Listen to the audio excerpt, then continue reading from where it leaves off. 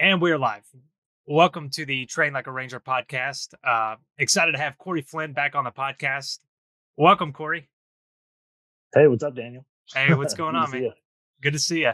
I've had you on before. If you guys have seen our previous podcast, Cory is a Ranger medic and turned paramedic, and now he's looking at PA school. Um, can you talk more about what you're up to now? Yeah, so actually, I had recently just moved. I was a paramedic for a couple years after I got out of Ranger Battalion in Savannah, Georgia. We had recently, me and my wife had moved down to Florida.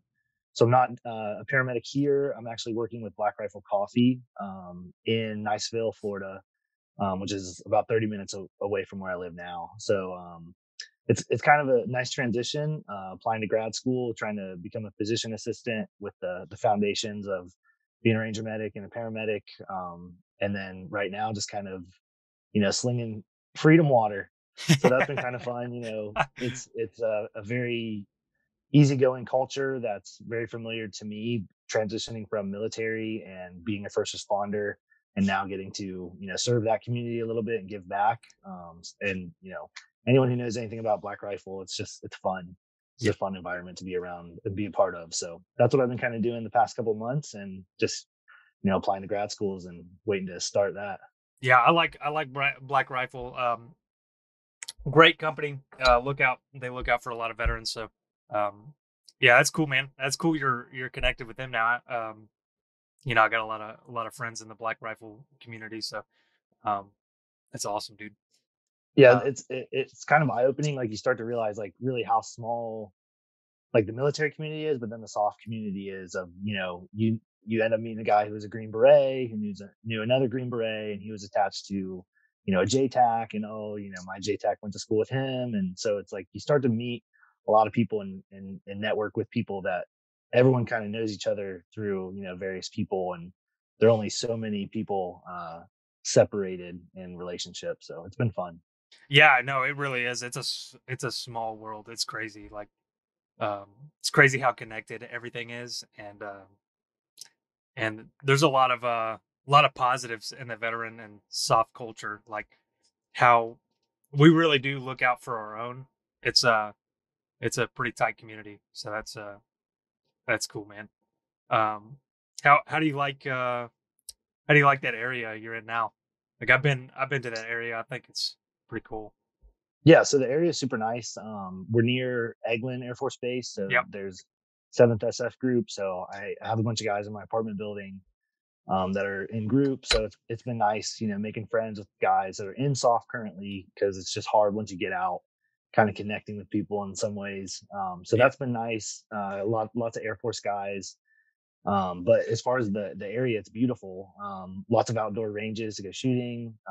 They call it the Emerald Coast over here, so the water is like crystal clear. Yeah. So we like to scuba dive and snorkel, and I've been doing lots of fishing. That's been something I've tried to pick up and get better at. So the area I couldn't be happier with. So it's super nice. Yeah. Um, well, yeah, we did. Obviously, I've been out there before multiple times, but uh, went out there one time on a training trip, and we worked with some SEALs out there, and then rode in some AC 130s and things. That was pretty cool. But Destin was like, uh, it was like this. The sand looks like snow to me. Like it's just so the beaches are so nice, the water's clear. I want to go back, so maybe I'll find an excuse to come crash your couch or Oh, something. dude. Yeah, absolutely. We got an extra bedroom, so anytime you want to. Awesome, dude. Um, so so PA school, dude.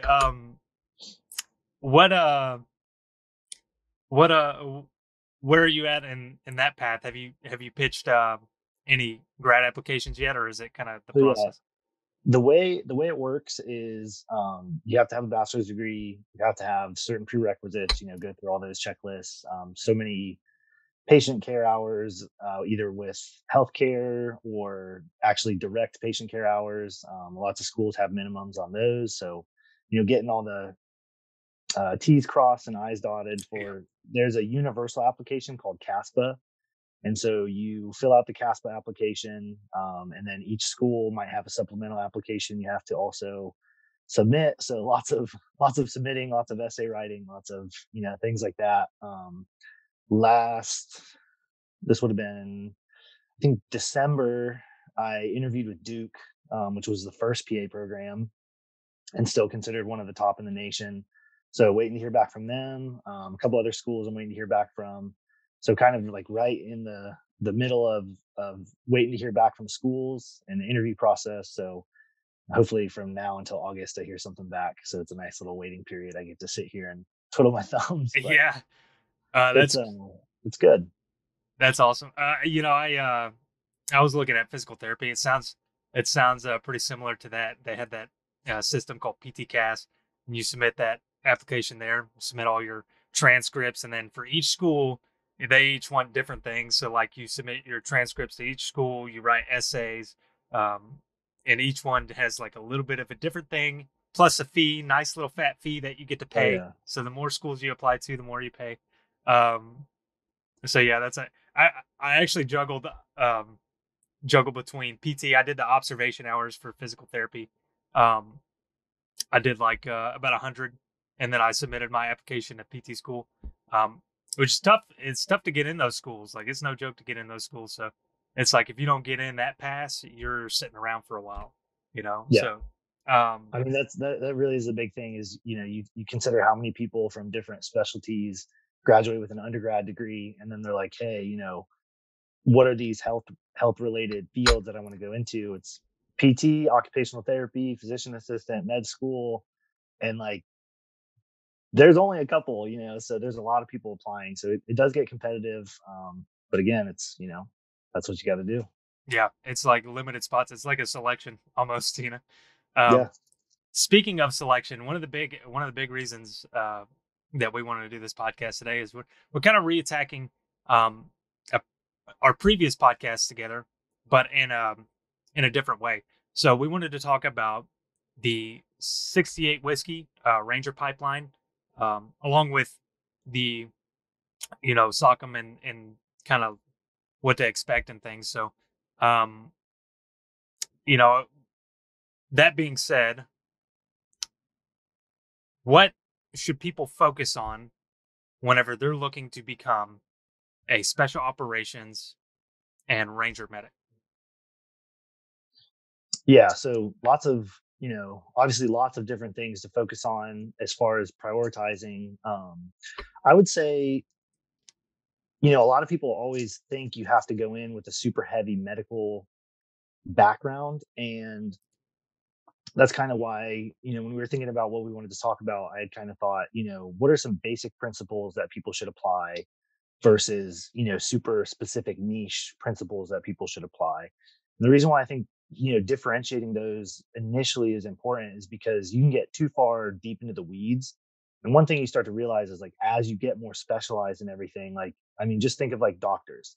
You have an urgent care doctor that's different than an doctor, that's different than a podiatrist, that's different than a cardiologist. Like, you can only do so much, you can only specialize in so much. And so that same thing applies. Having foundational experience in medicine or biology or chemistry or any of those things, it again, fun foundationally and fundamentally, they will, help you along the way. But if you dive super deep into those things before you're even involved into a program, it might not even be the information that you necessarily need to be successful in that program. So that's why I think foundational things like mindset, mental toughness, physical, fitness, those kind of things that are going to be your ground base level things that let you build upon. I think those things are always the most important things to focus on. As far as, a little bit more specific things for special operations medics or ranger medics, any kind of EMT experience, any kind of, anatomy and physiology, medical terminology, all those things are going to, one, give you just the basic knowledge, of, hey, if somebody says, hey, I think my humerus is broken, you're like, well, where's that? Oh, I think, I have a metacarpal fracture. Okay, well, where is that? It's like those things you can kind of learn, and those are things that you start to learn along the way, and in the process, like, you're going to continue to see those things. So anatomy and physiology, it never goes out of style. Right. Turns out your body always has the same amount of bones, the same muscles. So it's like the earlier you start learning those things that never change, those can be super helpful. If you know, 150 out of the 206 bones, like you're sitting pretty because you're going to continue to see those things in different classes and different applications. Hey, I'm doing a splint on a femur. It's okay. I know where the femur's at. And so think of those kind of things. Like I said, the things that never go out of style, I feel like initially you should really focus on those medical terminology, anatomy, and physiology, because again, they don't ever go away. If you get into super deep in the weeds of here's the medication dosage I need to remember, or here's this and this and this, it could be completely different. When I was in battalion, the medications that we used and the specific dosage and the applications was, you know, different a lot of the times than as a civilian paramedic I had to think about because again, it's a different patient population. There's pediatrics, geriatrics, all these kind of different confounding factors that can get involved where I didn't really have to think about that when I had 18 to 30-year-old extremely healthy males. Um, so a lot of times that was the focus that I had. It was very, focused. Right. So again, people can get super deep in the weeds. What book should I read? What should I do? And, I say stay basic until you're actually in SOCM and you're in the pipeline. Because again, they're going to teach you all the things that you need to. But if you have a good foundation, you can build upon those effectively with the information that they're giving you. Yeah. Yeah. Like you said, I like the anatomy pointer because I think that's a good, um, I think that's a, okay, you could dive pretty deep into that and it's going to all be relevant. But as far as the practices and things, like it's obviously going to be different whenever you're dealing with battlefield trauma versus, what you're seeing in the civilian world. So, um, yeah. So as far as that goes, I think it's important to note, as a student, you probably have picked up on study habits and things like that. I think that's another relevant thing for the military. What a lot of people I think don't expect whenever they're going into the military, I think they think they're just going to go in and it's just going to be bang bang boom boom, and that's it. But there's actually a lot of studying. There's a lot of like mental game in it when it comes to preparation and things. So you're very much a student in the military. I say that all the time. So looking at things like study habits and things like that's very important. So do you have anything for like study habits or things that like tips that people should focus on whenever they're trying to learn information? Yeah, I think one of the big things is just eliminating distractions. So that was something that they told us when we were in SOCM was like treat it like a deployment, like a year-long deployment. You're not going to have time to go anywhere, do anything besides do PT in the morning, go to class all day, and then study all night, and then rinse, repeat. And then even on the weekends, during a lot of the blocks, you're going in and doing additional hands-on training for a couple hours a day, and you're always kind of focused on the goal. And so the big thing that we saw was the younger guys usually did a lot better than some of the E6, E7s, they didn't do so well. And why was that? Well, we found out, when you have a wife and kids or husband and kids at home, like it is a lot of distractions and it pulls your, limited amount of resources in your head away from focusing on that. So I think that's just a universal principle of eliminating distractions, whatever they may be, whether it's again, they always say this in the military, your finances should be right, your relationship should be right, family should be right. Like keeping all those things for a year, at a at a homeostatic level where you can actually focus and solely do one thing is really hard. It's really hard to do for anybody. Yeah. So again, I think that's something is just going in with that mindset of like, this is my primary goal and everything else kind of has to take a back seat because I need to accomplish this. And if at any point I get distracted, there is no, rinse and repeat. There is no second chance a lot of the time. So if you really truly want to achieve a goal like that, you have to take the chance that you get and throw yourself at it completely. So I think eliminating distractions as far as other study habits, I think the big thing is just putting in the work. A lot of people think just because I'm looking at my computer or I have the book open means that I'm studying. But again, eliminating distractions of putting the phone away, not having, distracting music on in the background if it's something chill. Again, people are going to have different ways that they like to study.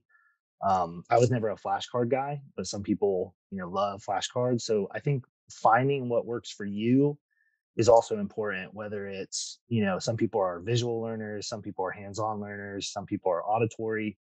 I always had a lot of success like rewriting my notes. And for some people, they're like, I never looked at my notes again. Some people would write thousands and thousands of flashcards out. So it's like finding what specifically works for you and actually just doing that and eliminating distractions. I think if you can do those two things, like you're going to be successful. Yeah. Yeah, that's a great pointer. And you talked about different study styles. It's going to vary from person to person. Actually, this was a note that you mentioned earlier, but um, like I'm ADD, right? And I'm sure that's a thing that gets thrown around to a lot of people. But you're ADHD, right? It's actually a question I get a lot. Like, hey, do you think I could be in the military if I'm ADD, ADHD? So you're looking at both, right? Um, and I think that's like a diagnosis that gets thrown at a lot of people, but I have that, right. Like there's no way I can sit there and read 60 pages of a textbook and retain that information. So I talk about different study styles. What's going to work for you? Do you need to create a visualization for yourself, diving in on specific terms and highlighting specific terms, creating a checklist, creating flashcards, uh, creating focus points, create those visuals, because it's not just about looking over the information. It's about understanding it, retaining it, and being able to really apply it. I think is the big thing. And I was very successful in college because I figured out, in the military, what my study habits were, what works for me. It's not just sitting there looking over again pages of stuff. I'm not going to retain that. So some people can do that, right? It's all about study styles, and again, eliminating distractions, putting in the time is another big one, because putting in the time's tough, especially when you're younger. So Yeah, I think, to speak on that, I was someone who found out that I had ADD, ADHD later in life. This was something that my wife was kind of like, "Have you ever thought about this?" Like, because she took stimulants and she had been on stimulants since she was younger. I kind of had the reverse kind of thing of I think I was 27 by the time I'd actually ever even talked to a psychiatrist, and they're like, "Oh yeah, like we're gonna put you on medications," and so now I'm on stimulants for that.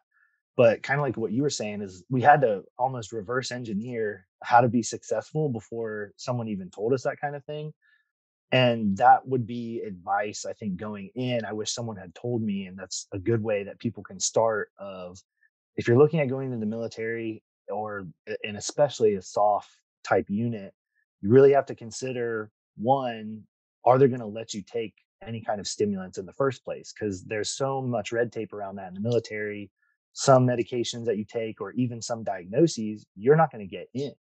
So they might say at MEPS, hey, we're not doing this anymore, or you have to go see a psychiatrist. I think that's an O6 or above to sign off on certain medications. And so there's lots of red tape. If you end up going down that route, you want to be medicated for that. Or again, kind of what it sounds like we did, you have to find out how to be successful regardless of there's medication or not.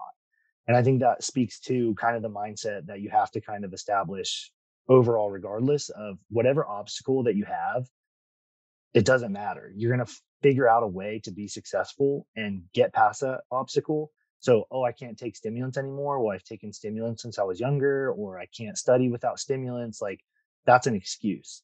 And so, getting those kind of things out of here of, well, what is successful for me if I know I get distracted and like I have what's considered an inattentive ADHD.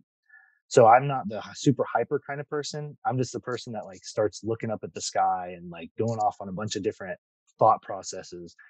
So really focusing and limiting distractions is something that I had to focus on. I couldn't have background music. I couldn't have TV on. I couldn't have people chatting, to the side because personally that affected me where I couldn't pay attention. I had to figure that out before I kind of even knew it was inherently a problem. yeah, Well, my wife's kind of a different way where she gets super hyper and funny and agitated, and she's just kind of all over the place. So for her, similar kind of thing, she had to find ways to deal with that. Of, well, maybe I need to go to the gym before I sit down to study so I can get some of that energy out. So finding ways where you can be successful, because again, the other question you have to ask yourself is, how reliant do you want to be on a medication?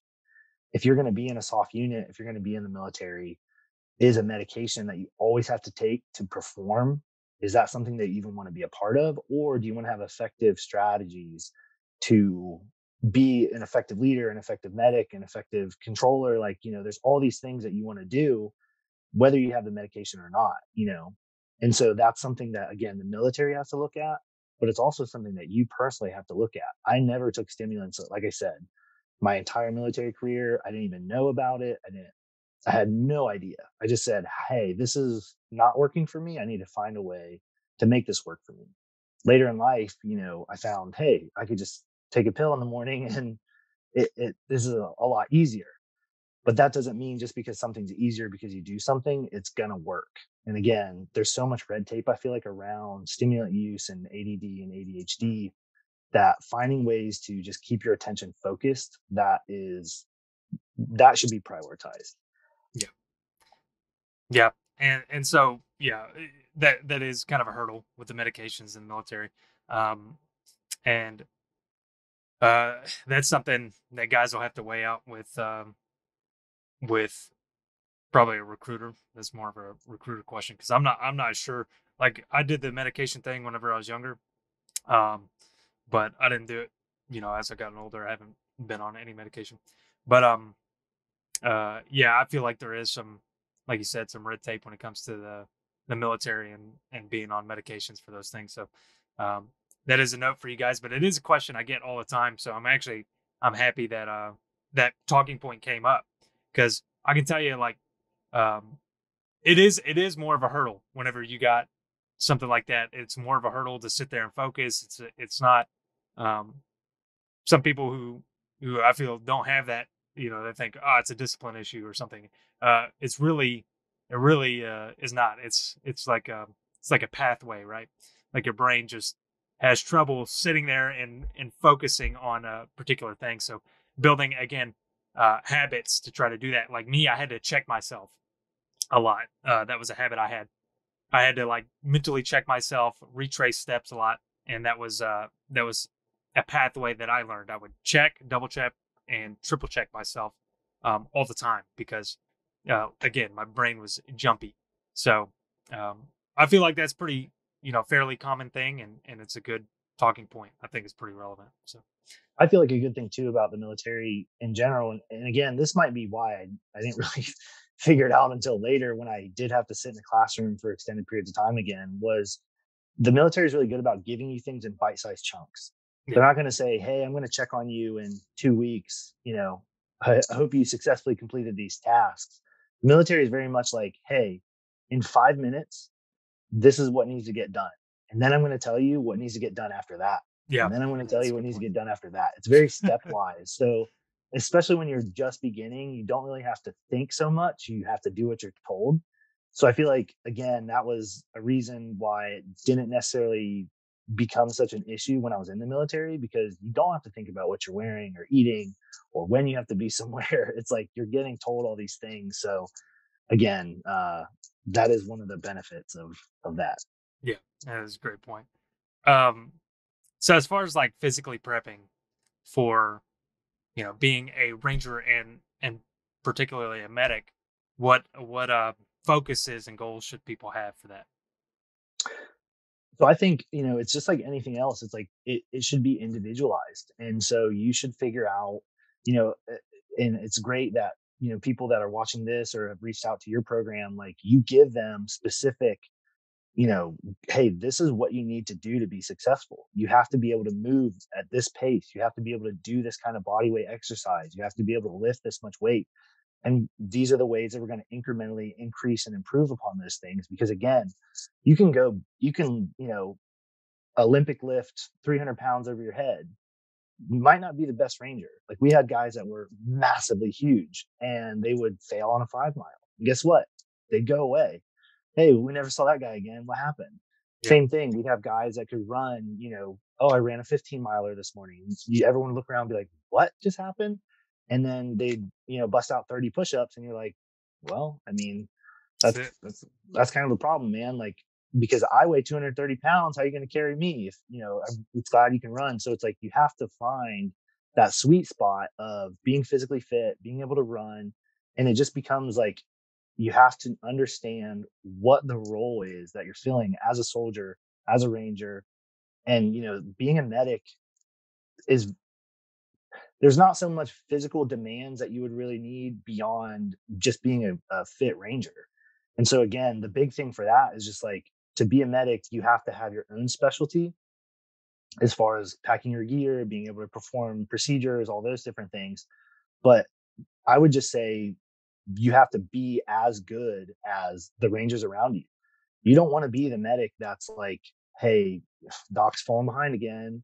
And oh, I got an aid bag on, or oh, my belt's heavy, guys. I got a BVM and I got all this blood product and stuff. It's like, my senior medic was always very much like when we ended ruck marches and took a little break in between, he was like, you do not rucksack flop, you do not sit down, you do not take a knee until you've checked on everybody else. So it was like, when everyone else is huffing and puffing, they're like, man, we just had to trot out this ruck march, and you're like, man, all I want to do is catch my breath. It's like, well, you better catch your breath while you're checking on everybody, because one guy might have a rolled ankle and he doesn't want to get up because he's tired and he doesn't want to tell anybody, or he's going to get yelled at or whatever. So it's like, that would be the one thing, is just maintaining the same level of physical fitness and standards as everyone else. And that goes across the board as far as like marksmanship, everything. You have to be a ranger first. Yes, you're the medic and they're going to treat you as such. They're going to treat you like you're the medic, but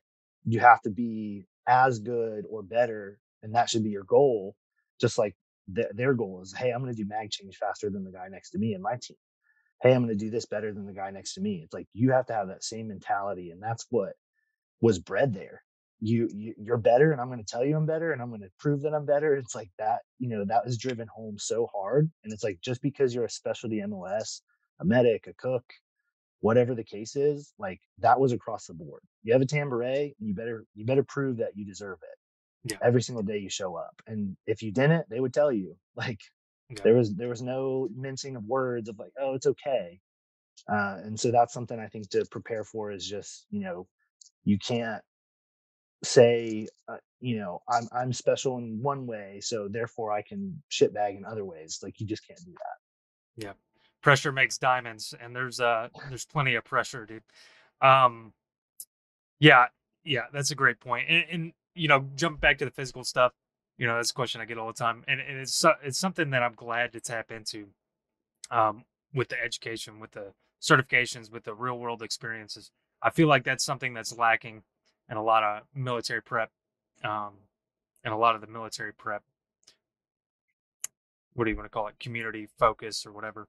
Um, there's a lot of plans being passed around, but I think they're not focusing on the whole picture. So guys will ask me, should I focus on specifically this, specifically that?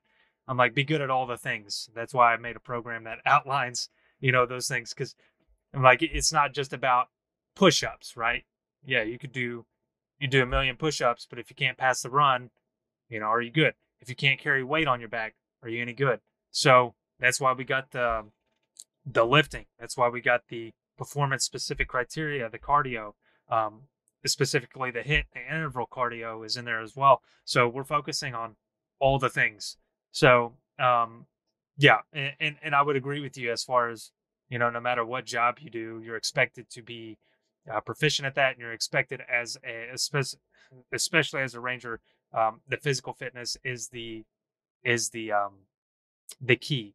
And that's why I think train like a ranger as a not to make it about me, but train like a ranger is so relevant to the military community and the world as a whole, because we are known for that physical fitness um, achievement. I think overall. So Yeah, I mean, I totally agree. Like, it's something that people ask me all the time, is like, how do you do that? How do you stay up for so long working shifts? How do you do this? How do you show up every day? It's something that it's just like it shines through no matter what.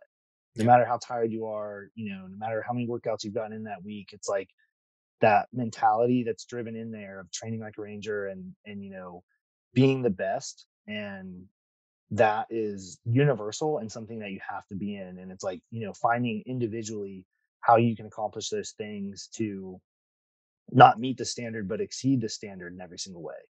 Like that was something that our liaison, when I was going through SOCM, said. He was like, I want all of you rangers to be in the top 5%. He's like, if you're not in the top 5% of everyone there, then there's something wrong.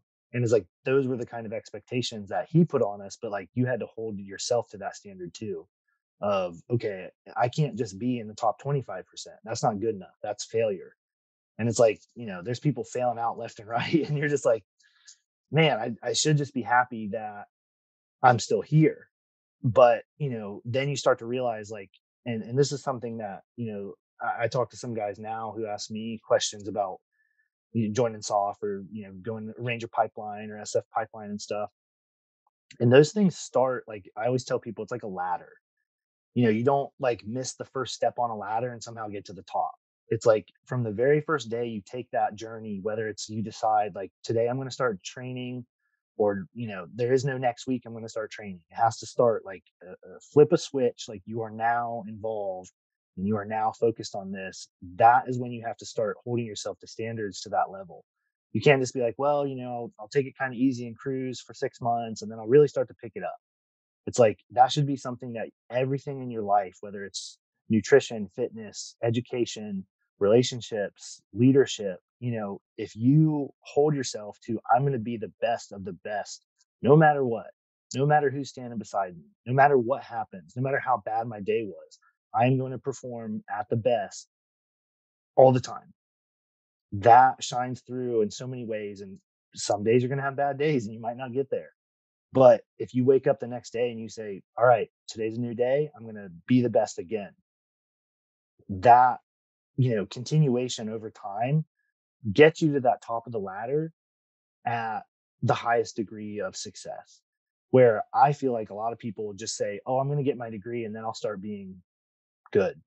I'm going to get my certification and then I'll start being good. I'm going to pass the pipeline and get my beret and start being good, without realizing like that's not how that works. It's not a pat on the back once you accomplish something. That's day one. Again, every day is day one. Like, and if you have that mentality, you'll be successful no matter where you go or what you do. Yeah, no doubt. And speaking for both of us, um, it you know we are young guys, and I would say that we have both done a lot of things in a short amount of time. Um, that is that pipeline. When I say when guys want to do the Ranger pipeline or special operations, I'm like, man, do it because um, whether you're there for an extended amount of time or you're there for a term, it's going to give you tools to propel forward and continue to succeed. Like I said, you got out and you like hit the ground running, and it's like you're constantly achieving new things and new things, and I feel the same for myself. You know, there is no. It's like they give you a motor and they put that thing on full blast and it just doesn't turn off. So like even though we transitioned, which we'll get into some transition here in a bit, but even though we transitioned, that motor's still going, you know? And it's like it is such a great way to learn how to push yourself and learn a lot about yourself. Um so that being said, we did a podcast before and we really dove into the process to become a ranger medic. So, um, you guys interested in the nitty gritty of the process to become a ranger medic? Be sure to check out our previous podcast where we got deep into that. But we'll speak in more general terms. Guys going into the pipeline. Um, what are some general things they should expect as their pipeline? Yeah. So I finally got a response from a guy who recently just went through the 18 Delta pipeline. A guy I was, in range about with, who ended up going from supply over to 18 Delta. One of Yeah. one of my best friends, and we were like, how are you in supply? So ended up crushing the 18 Delta course and got stationed over in Colorado. So I got an updated version of kind of what SOCM is these days. Because again, I went back 2012, 2013. So the old podcast that we had talked about, it's very similar to that, where you go into basic training, AIT, which is the 68 whiskey AIT. You go to airborne school, um, pre-RASP, RASP, pre-SOCM. And for me, again, that was like a very extended amount of time. I'm pretty sure they've streamlined that still to this day because they were only sending 2 Rangers at a time.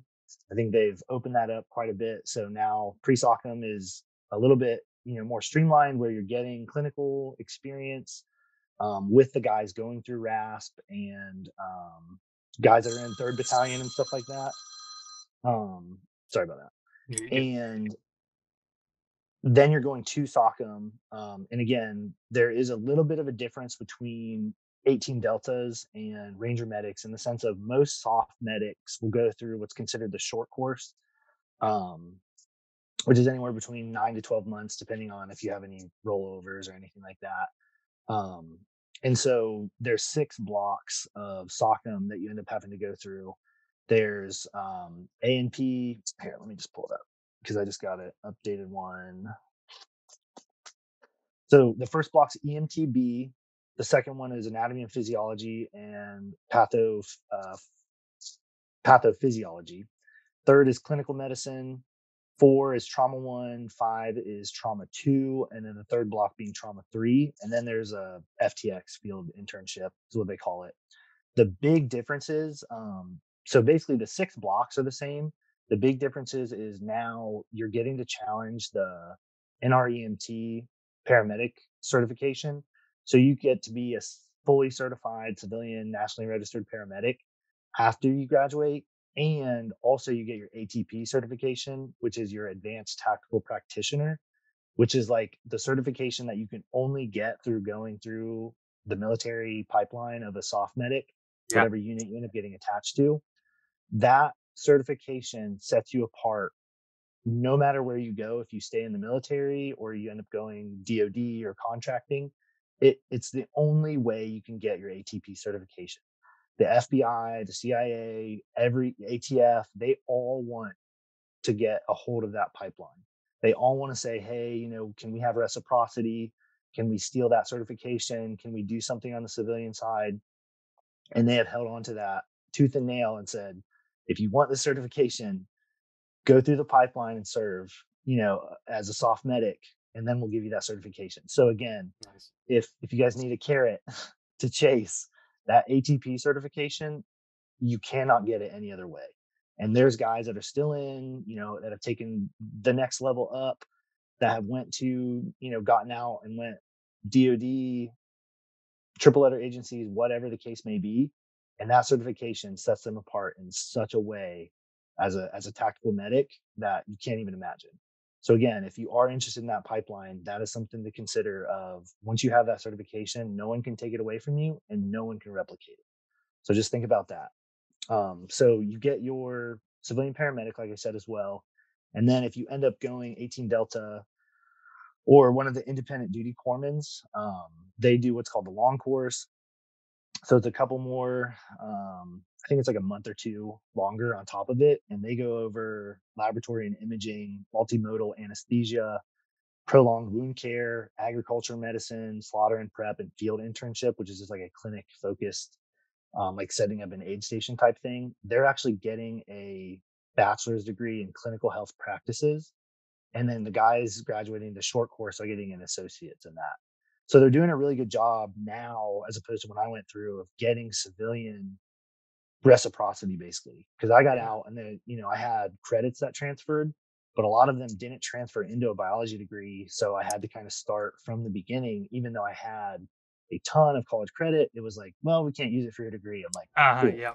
So That's now about they're right. doing a much better job of setting you up for success if you do want to transition out, being able to work as a paramedic and not having to go, take a refresher class and pay a couple $100s for this and that.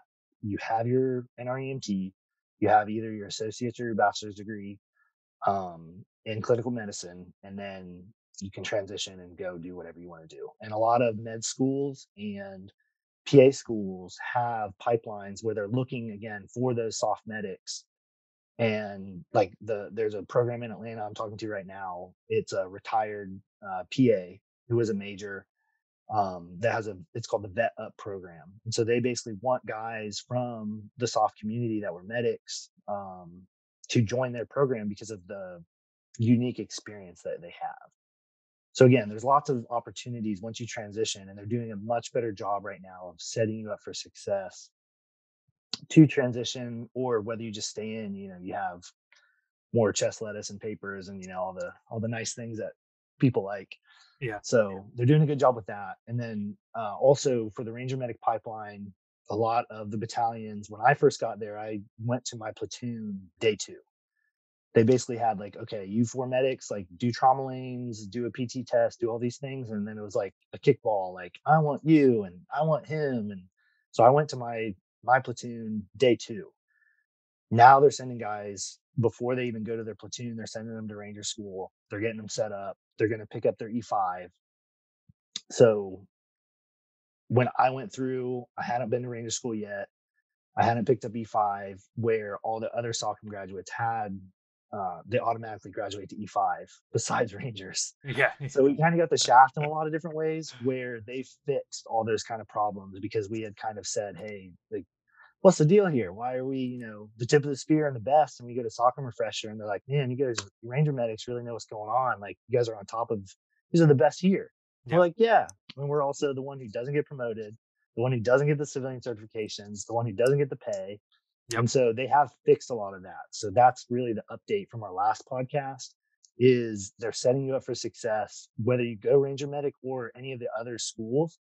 They're they're doing much better at like giving you the things that you need. That's great to hear. A joke I used to make is no good deed goes unpunished. And like when you go to a Ranger battalion, sometimes it just feels like you're just getting punished for trying to do extra, you know. So that's good to hear that they are fixing those things. I think that's absolutely warranted, especially because an argument I think we made in the first podcast and something that I would vouch for and stand by is the hill I would die on, dude, is that Ranger medics are more highly trained than any other medics I've seen out there. The extra training that y'all get and the amount of time that y'all put into the pipeline alone is so much more than anybody I've ever seen. So, um, yeah, I definitely think that's a great update, and and as far as transitioning, I'm pretty naive when it comes to how the certifications work. So you get the paramedic certification. Is that like, do you have to do any research stuff, continuing education, or is it like a long enduring cert? So again, the way that I did, I took my ATP certification and it had reciprocity in Georgia since I had been stationed in Savannah, and I got my state license to practice as a paramedic. So I never got um, my national registry, which gives reciprocity in a lot of other states. So like Florida, for example, you need your NREMT to apply for a state license, and so to work as a paramedic in any state, you need the license. But the NREMT, if you change states, gives you the ability to get that license. So a lot of times, like when you finish a civilian paramedic program, the final test that you would take is your NREMT test. And so once you have your NREMT testing, you've passed your school, then you would go apply for state license. And the state license is actually what lets you work. So you kind of need both. Okay. So now that they have the license, that means that every 2 years, you have to take a certain amount of continuing education, and there's specific categories. And again, if you're working actively, like with a fire department or a 911 service or whatever, they're going to have like a training department or something that they're staying on top of that because that was something that as a paramedic in Savannah was constant. Hey, our deadlines are getting kind of close, and so every 2 years, so every year they would have people, kind of, hey, you have a month to research. Do you have your hours and stuff like that? So you have to make sure that you're taking specific continuing education hours in certain subjects, and you can track it all on the NRMT. They have an app now, so you can actually insert what classes you've taken, what category they actually fulfill, and then it'll switch from red to green. So there is a process to like maintain all that stuff. Every 2 years, you do have to recert. Um, and as well as that, there's lots of other certs that you usually have to maintain as well. So like a BLS, which is a basic life support, ACLS, advanced cardiac life support, and then the myriad of other ones that you can get, like advanced medical life support, PALS, which is like pediatrics. So again, there's tons of other certs that have different kind of timelines. Like I know the burn cert through the NAMT is 4 years. And then you can even go on to advanced ones like a flight medic or a tactical medic or a critical care medic. Those are a different governing body, but those are good for 4 years. So again, it depends on what certifications you're kind of talking about. But there is an active process that you do have to continue your education. You can't just, hey, I got my certification, I'm good to go. Right. Um, yeah, good to know. And and when it comes to transitioning, you know, what what would you say is the additionally the biggest benefits that you had? Obviously, transitioning to paramedic now, that's a big one. You're looking to stay in the healthcare field, like looking at the PA route. But Mhm. in addition to transitioning, what are some other takeaways that you would say being a ranger and a medic gave you? I think, being it's hard for me to speak on just the ranger and medic separately because I was both. So, but I would say that they both added to this individually in certain ways of like the amount of confidence in yourself that you take away as like as a provider or as a person where again, if you hold yourself to a high standard and there's something in life that pops up where, like, I'm not really sure about that, or I don't really know. This is something I told people when I was a paramedic preceptor and I'd get students. I said, being a good paramedic means being comfortable with being uncomfortable. And that was something that applied as a ranger too, of, being comfortable, being uncomfortable is such a like, if you can get that down, like, okay, hey, I have to jump out of a plane. I don't like this. My body doesn't like this. My heart rate's going up. I have a weird feeling in my belly. Like this is something's going wrong. It's like, yeah, you're jumping out of a plane. Yeah. Get used to it. Right. Hey, I have to run into, is there explosions going on over there? Is there gunfire? Like what? Your body's natural reaction is danger. This is not okay. I don't want to go towards that. Guess what? You got to get comfortable being uncomfortable. You're going to go towards that direction. Yep. You're going to go towards the screaming person. You're going to go towards the car accident, the burning building. And that mentality, shines through in anything that you do, whether it's picking up a new hobby, whether it's public speaking, whether it's, it's helped me being a preceptor and like now at Black Rifle being like a manager. It helps me be confident in the decisions that I make. And people who see that, they're confident in following me. So I think that's the big thing, being a ranger or a medic or, both.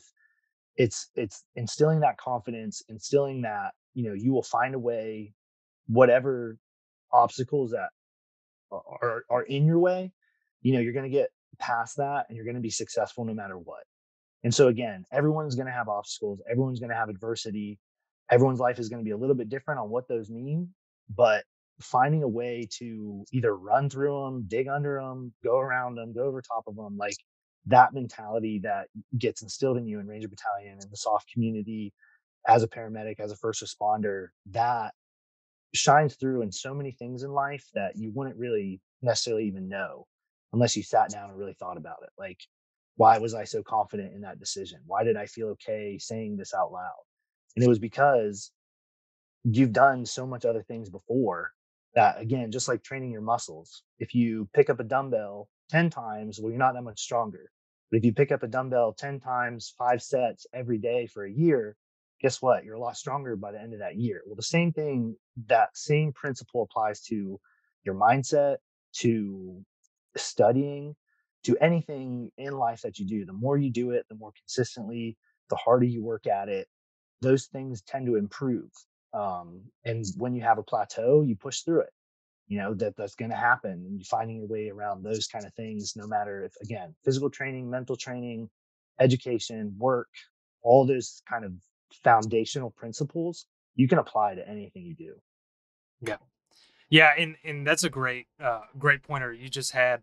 When it comes to what it means to be a ranger, and I've said this multiple times in other podcasts, the being comfortable with being uncomfortable. And I think some people have that instinctually where they can this run towards danger, but a lot of that is repetition and training yourself to do that, because your body's natural reaction is, you're going to go into fight or flight, right? A lot of people, they may not be instinctually the one to run towards danger, but upon repetition, upon training, upon learning to be comfortable with the uncomfortable, you can become that person. So that's some encouraging thoughts I'd say to people like, that's not me. I couldn't do that. Yeah, you can. You can. You can train yourself to be that way. You can remap your brain to be that way. So, yeah, that's a great point. I think there's, when it comes to going towards the military, towards special operations, that is a great place to learn how to be that way.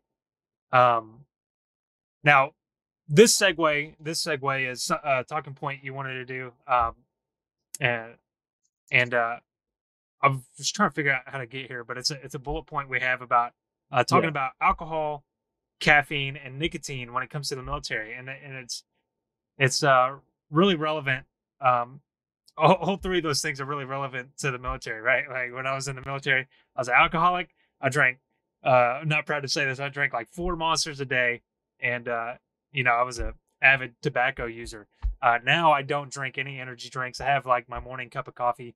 I have I hardly drink, and no nicotine for me anymore.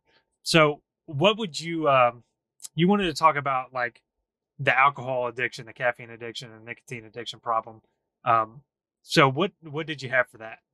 Yeah. So again, just being a medic, I feel like, this is something that it's just a health and wellness and a physical well-being type spiel. So I thought it would be something to touch on because, again, all things that I've struggled with along the way as well. And that was kind of the funny contradiction of being the medic. And people were like, "Hey, where's Doc Flynn at?" And they're like, "He's the guy in the med cage that has a half can of tobacco in his bottom lip," because Yeah, I relatable. constantly, I always had a dip in. Yeah, And so again, same kind of thing. Always chewing tobacco. I mean, I was up to 2 cans a day yeah, at various times in my life, whether in the military or as a paramedic. And again, binge drinking and stuff like that. That was something that I kind of started in college and then continued in the military. And then even once I got out, that was something that I struggled with.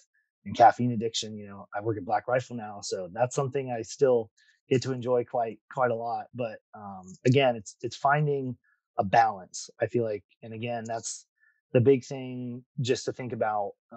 Again, I'm 30 now. So it's a little bit different. When you're 18, I went in when I was 21, but you feel a lot more invincible when you feel like you can get away with anything. Nothing really matters, and it's just little things that I feel like.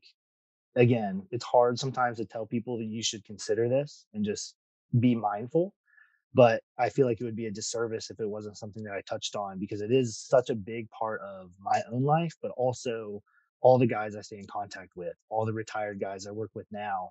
It's something that I see people struggle with all the time, and all the things that it kind of leads to, whether it's oral surgery because they've been dipping for 20 years consistently and just, haven't been taking care of themselves, or, drinking alcohol throughout the day all the time. I just think it's, again, one of those things of if you make a plan before you start out, um, and just, again, being mindful, it's kind of one of those things that's going to be a part of the culture. It's going to kind of always be around you, and so it's hard to say 100%, yeah, as an 18-year-old going in the military, I'm going to abstain from all these things because it's the right thing to do and it's healthy and yada yada yada. I'm not an unrealistic realistic type person. I was never that person who had that mindset. Even as a medic, even telling people you should be doing the right thing, a lot of times I wasn't doing the right thing either. But again, just thinking about what's important in life and what's important and how you align your goals. So again, is it a problem to have a cheeseburger on the weekends? No. Is it a problem to have a cheeseburger every day? Yes. Is it a problem to have, a beer on the weekends, a couple beers with your friends? No. But when it starts to get to, you're smashing a bottle and passing out in alleyways and getting beat up or driving drunk or all the things that kind of come along with it, getting in fights, again, that's something that I feel like should be touched on when we're talking about guys that are going in or guys that are in, because again, it is such a big part of the culture. You have to find ways to deal with all the stuff that we go through. Finding healthy outlets, whether it's hobbies, physical fitness, again, finding those things where you can have a reason to abstain or to lessen, or, hey, if as a ranger, like we ran all the time. So not smoking was really easy for me. I never picked up smoking. I chewed a lot of tobacco, but if I never understood how people could smoke in the military, because I'm like, you have to run all the time. This makes it really hard when you're hacking and coughing and stuff. Yeah. So it's that same kind of thing. That was really easy for me to see, but it's sometimes harder and more delayed to see, okay, hey, binge drinking Friday and Saturday night, spending all my money as an E3 at the bar, talking to girls downtown. Yeah, it's fun. Yeah, it's a good time and stuff. But again, just something to consider, to what are your goals, short term and long term, and how can you best, reach those goals. So again, as a train like a ranger program, when you're thinking about mindset and you're thinking about physical fitness and stuff like that, does it make sense to program such a great program and consistently stick to it 5 days out of the week and then flush it down Friday and Saturday night? Yeah. And that's Yeah. something that I see. I talk to guys right now. They're like, hey, I want to go be, I want to be a Ranger medic, or I want to go be 18 Delta, or, do this or do that. And they're just starting out. 18, just graduated high school, and I see the same kind of patterns that start to be established. And it's like that can be a detriment along the way. And again, there's so many things that have to go right as far as getting yourself aligned with physical fitness, the mindset, all that stuff, but also not getting injured, but also not getting in trouble, but also eliminating distractions of not getting married to a girl you met at the bar 2 weeks ago, buying the Camaro with 40% APR, like all those things all take into effect. Yeah. So again, I feel like alcohol, nicotine, tobacco, drugs, which again shouldn't even have to be touched on if you're going in the military, but it is something that is, a part of it too. Of you can go down a lot of dark directions anywhere you go if you look hard enough. Yeah. It's just something to keep in mind of how long do you want to do this? If you want to do 4 years and get out, then I don't know what to tell you. But if you want to be successful at longer than 4 years, whether you're in or out, whether you're 30 or 40 or 50, and you want to feel good every day when you get up, I mean, that's another big thing I see is at 30 years old, I wake up every day and I feel great. Yeah. I can overhead press, I can run 4 miles. Like I feel amazing because I take care of my body, and it's not something that I prioritized in the past. And I got away with it because I was younger. And now starting to see the effects of, I work with a guy who is a GB. He's 34. He has to hold on to something just to like take a knee because his knees are so jacked up and his back hurts, and he drinks a lot and stuff like that. So again, it's just one of those things I feel like keeping the back of people's minds. Just I feel like it would be a disservice if I didn't bring it up. Of just be mindful again of moderation and all the little factors that potentially could derail the path that you're going down. Again, there's lots of things that could derail you, whether it's toxic relationships with family and friends, toxic relationships with spouses, significant others, drugs, alcohol. Like there's all kinds of things that want to stop you from getting that beret, from getting that tab, from getting that scroll, from getting, whatever you want to do. There's 1,000 things coming for you to not be successful. Again, it's finding ways to be successful no matter what. But there's so much pre-planning that I feel like people don't do, and they just think it's going to work out, it's going to be okay, I can do this, I can, tough my way through it. But there's also things that can happen that can completely take that away from you. If you get a DUI, sorry, you're not going to be a part of this community, whether you're in or you're out. Like even if you're in, a lot of times people are going away now. If you get into a fight downtown and you're drunk and you beat somebody up, see ya, bye. Sorry you worked so hard. Yeah. So again, I just feel like it's something to touch on of focus on all these things to be successful and do the right thing, but also keep in mind of all the things that can take away from that as well. Yeah. And yeah, it's a great point. Like moderation is key. It's hard whenever you're working stressful jobs. You want to do things, you want to look for an outlet, but there's a tipping scale, right? Between and I think it's important to have healthy outlets, like you said, but there's a tipping scale between, hey, this is a way I'm cutting loose, and then there's that self medication into a negative downslope. And and it's something that I think a lot of people kind of taste a little bit. I definitely went down a path where I was drinking too much. I was drinking far too much, and then you start getting lucky in some areas where you could get caught. And people ask me like, "Why do so many people um, get kicked from you know soft?" And particularly, there's that infamous. A lot of people get kicked from regiment, right? So they hear. I would say of the guys who are getting kicked, a lot of it is alcohol related incidents. So keeping it within a healthy degree, um, because whenever you drink heavily, your judgment's impaired. So again, I would look for healthy outlets. I would drink in more moderation. If you're getting off work, I remember the first time somebody told me it wasn't normal to have a six pack when you got off work. I was like, what? That's not normal, But yeah, Yeah. I mean, it's not. And also when it comes to fitness, I put up a post, um, and some guy was talking about, gonna flatter myself for a second, but he was talking about ab genetics. He's like, "Oh, you got great ab genetics, right?" Actually, I was looking kind of dumpy when I was an alcoholic, right? And then I cut the alcohol and I fixed my nutrition, and that's when my body really started changing tone. And then I started really getting lean and stuff. The body that you want, the performance that you want, is on the other side of cutting that alcohol, which is hard to do as an adult, especially in our culture. Like alcohol's Yeah. as an adult's related to everything fun whatsoever. So not being a drinker is hard. Um, so again, you guys can have alcohol um, to a degree in moderation. I wouldn't have any nicotine. I would say if you can avoid the nicotine, cut that. You know, um, I quit dipping while I was in the military, and that was hard. It was hard to quit. I quit cold turkey, and I haven't had a dip in 8 years. It was Yeah, that was something I struggled with. I grew up in Ohio where all my friends dipped. All of high school, everything. Went to college for 2 years. All my friends dipped. Never touched the stuff. yeah, And then I go to the military, and I think it was my second year, like year and a half in.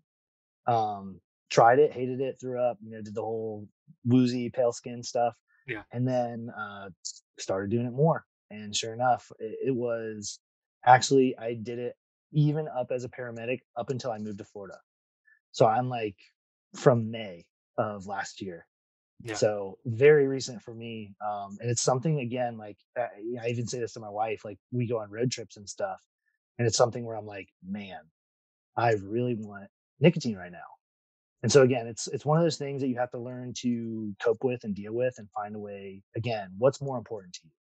That initial, and again with the ADHD, when you start to do more research and learning about that, of like the chasing of the dopamine hits, that's just a normal human response. But then you have someone who is, produces less dopamine than normal, then that's something that again, those things can be dangerous. So if ADHD or ADD is something that you struggle with, that is something to be cognizant of as well, that you are going to chase dopamine hits maybe at a higher prevalence than someone who doesn't. So again, that can turn into a really deep hole if you're like, wow, that beer really tasted good and that made my brain feel good. And then 12 years later, you're, passed out on the floor. Was that a good decision? Or, oh man, that one dip was really good. And then 2 days, two cans a day, every day. Again, it starts to, where's the balance at? Where do you really want to be with those things? So again, finding healthy outlets, whether it's again the gym, hey, prioritize what you want to do to be successful, studying, physical activities that aren't necessarily fitness related, as far as like actual programs of just riding a bike. We like to go scuba diving, spearfishing, and fishing, and finding things that are healthy outlets, I think is important too for stress and to keep you away from some of those other things that can be detrimental to your success. Yeah. And it's funny, dude. I think about this sometimes, like guys who, when we go on deployment, and guys would be like, man, when we go on deployment, we just get so jacked, and we're like, we perform so well because we work out all the time. I'm like, dude, I don't think anybody is working out particularly more on deployment. I think we just cut all the bullshit. We go over and you cut alcohol. That's the big one, man. And then, you know, what do you got? You just Working out working and out sleeping and and eating a little better. eating. Yeah. Yeah. Yeah. It's crazy how all that stuff kind of adds to the big picture. And you're like, wow, I feel great, man. I Yeah. wonder why this is. Yeah. Yeah. Um, a less talked about point, but I'm glad we touched it. Um, and do you have any final thoughts for these guys? Um, Final thoughts. Again, reach out to me if you have any specific questions. Obviously, if you're watching this, you have a great resource in Daniel. He's putting out great content, stuff that I follow, even after I've been out, and all the information and stuff that I have personally. You have to learn where to look for. He's got it dialed in as far as nutrition and exercise and programming, and so it's easy for me to say, hey, I trust this resource. So that would be a big thing. I feel like, since I touched on that, the final thought of do your research and ask trusted sources where you should go for information. There's a lot of misinformation, and I feel like a lot of people take advantage of, um, the marketing value that being a part of a small community like Ranger Regiment, or any kind of soft community. There's the stolen valor kind of guys, and the people that like to walk the walk and grow out the beard and have the cool sunglasses, and hey, come pay $500, I'll take you to the range and teach you a Hmm. bunch of stuff that who knows if it's any good or bad. Or same thing, with medical. That's a big thing we see is fake tourniquets, and guys that are T-Tri-C instructors, and oh, I'm a tactical paramedic. And well, what's your experience? What have you done? What organizations have you been a part of? How many successful saves have you had? Those are the kind of questions you have to be able to start researching and doing your due diligence as well. Looking at people's credentials. Of You don't want to get instruction from people who don't know what the hell they're talking about. And that's something that a lot of people do. A lot of people like to talk and put out information. It's not nearly as vetted as it once was. That was something I saw a lot of as a preceptor, as a paramedic. People would just say, hey, look at this. I watched this on TikTok or YouTube or this channel I follow. And then I'd start looking at some of the stuff and just being like, dude, no, like, Yeah. absolutely not. This is terrible information. Who is this person? Oh, well, they have a million followers. It's Exactly. not, it does not mean that they're a credible resource. So again, that's something. Ask people who you trust, and people that have been there, done that, are still doing it. Walking the walk. If somebody is not walking the walk or has never walked the walk that the path you're trying to follow, probably not a great idea, to follow their advice. There's, again, lots of resources that people just put out, and if you don't know any better, it's really easy to get sucked into those things, and I see that a lot. So again, you have a great resource here in Daniel. You can reach out to me if there's any questions I could answer. And again, I have lots of resources. If I don't know, I'm not too proud to say I don't really know, but let me ask someone who will, tell me better. So again, just vet your subject matter experts. I feel like that's a good final thought to have. Yeah, I'm glad you covered that because it's something that I want to rant about sometimes, but I bite my tongue because that's the hurdle with being on the internet is there is we're in a day and age where anybody can build a soapbox and they can build it effectively with the right marketing and they can preach nonsense to a lot of people. And I feel like a lot of fad stuff, a lot of nonsense, a lot of pseudo information gets gains traction, sadly, on the internet. So yeah, you got to be careful who you're taking advice from. You got to go to sources that you trust, sources that are trustworthy, not money hungry, not just not trying to take advantage of you. Somebody who's really going to help you and give you credible information. So I think that's very important when you're looking to get help on the internet. Um, Also, Cory, thank you, man, for ever since our first podcast, guys have reached out to Cory and he's helped them to know.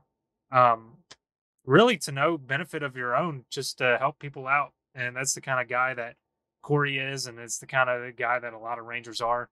That's why I really enjoy the Ranger community. Um, I think that's bred in us to look after people, look after each other. Um, and so, yeah, I appreciate that. I'll leave the relevant information that you want me to give down in the description, and and you guys can contact him. You can um, contact him for more questions and things. As always, you can contact me for whatever's relevant.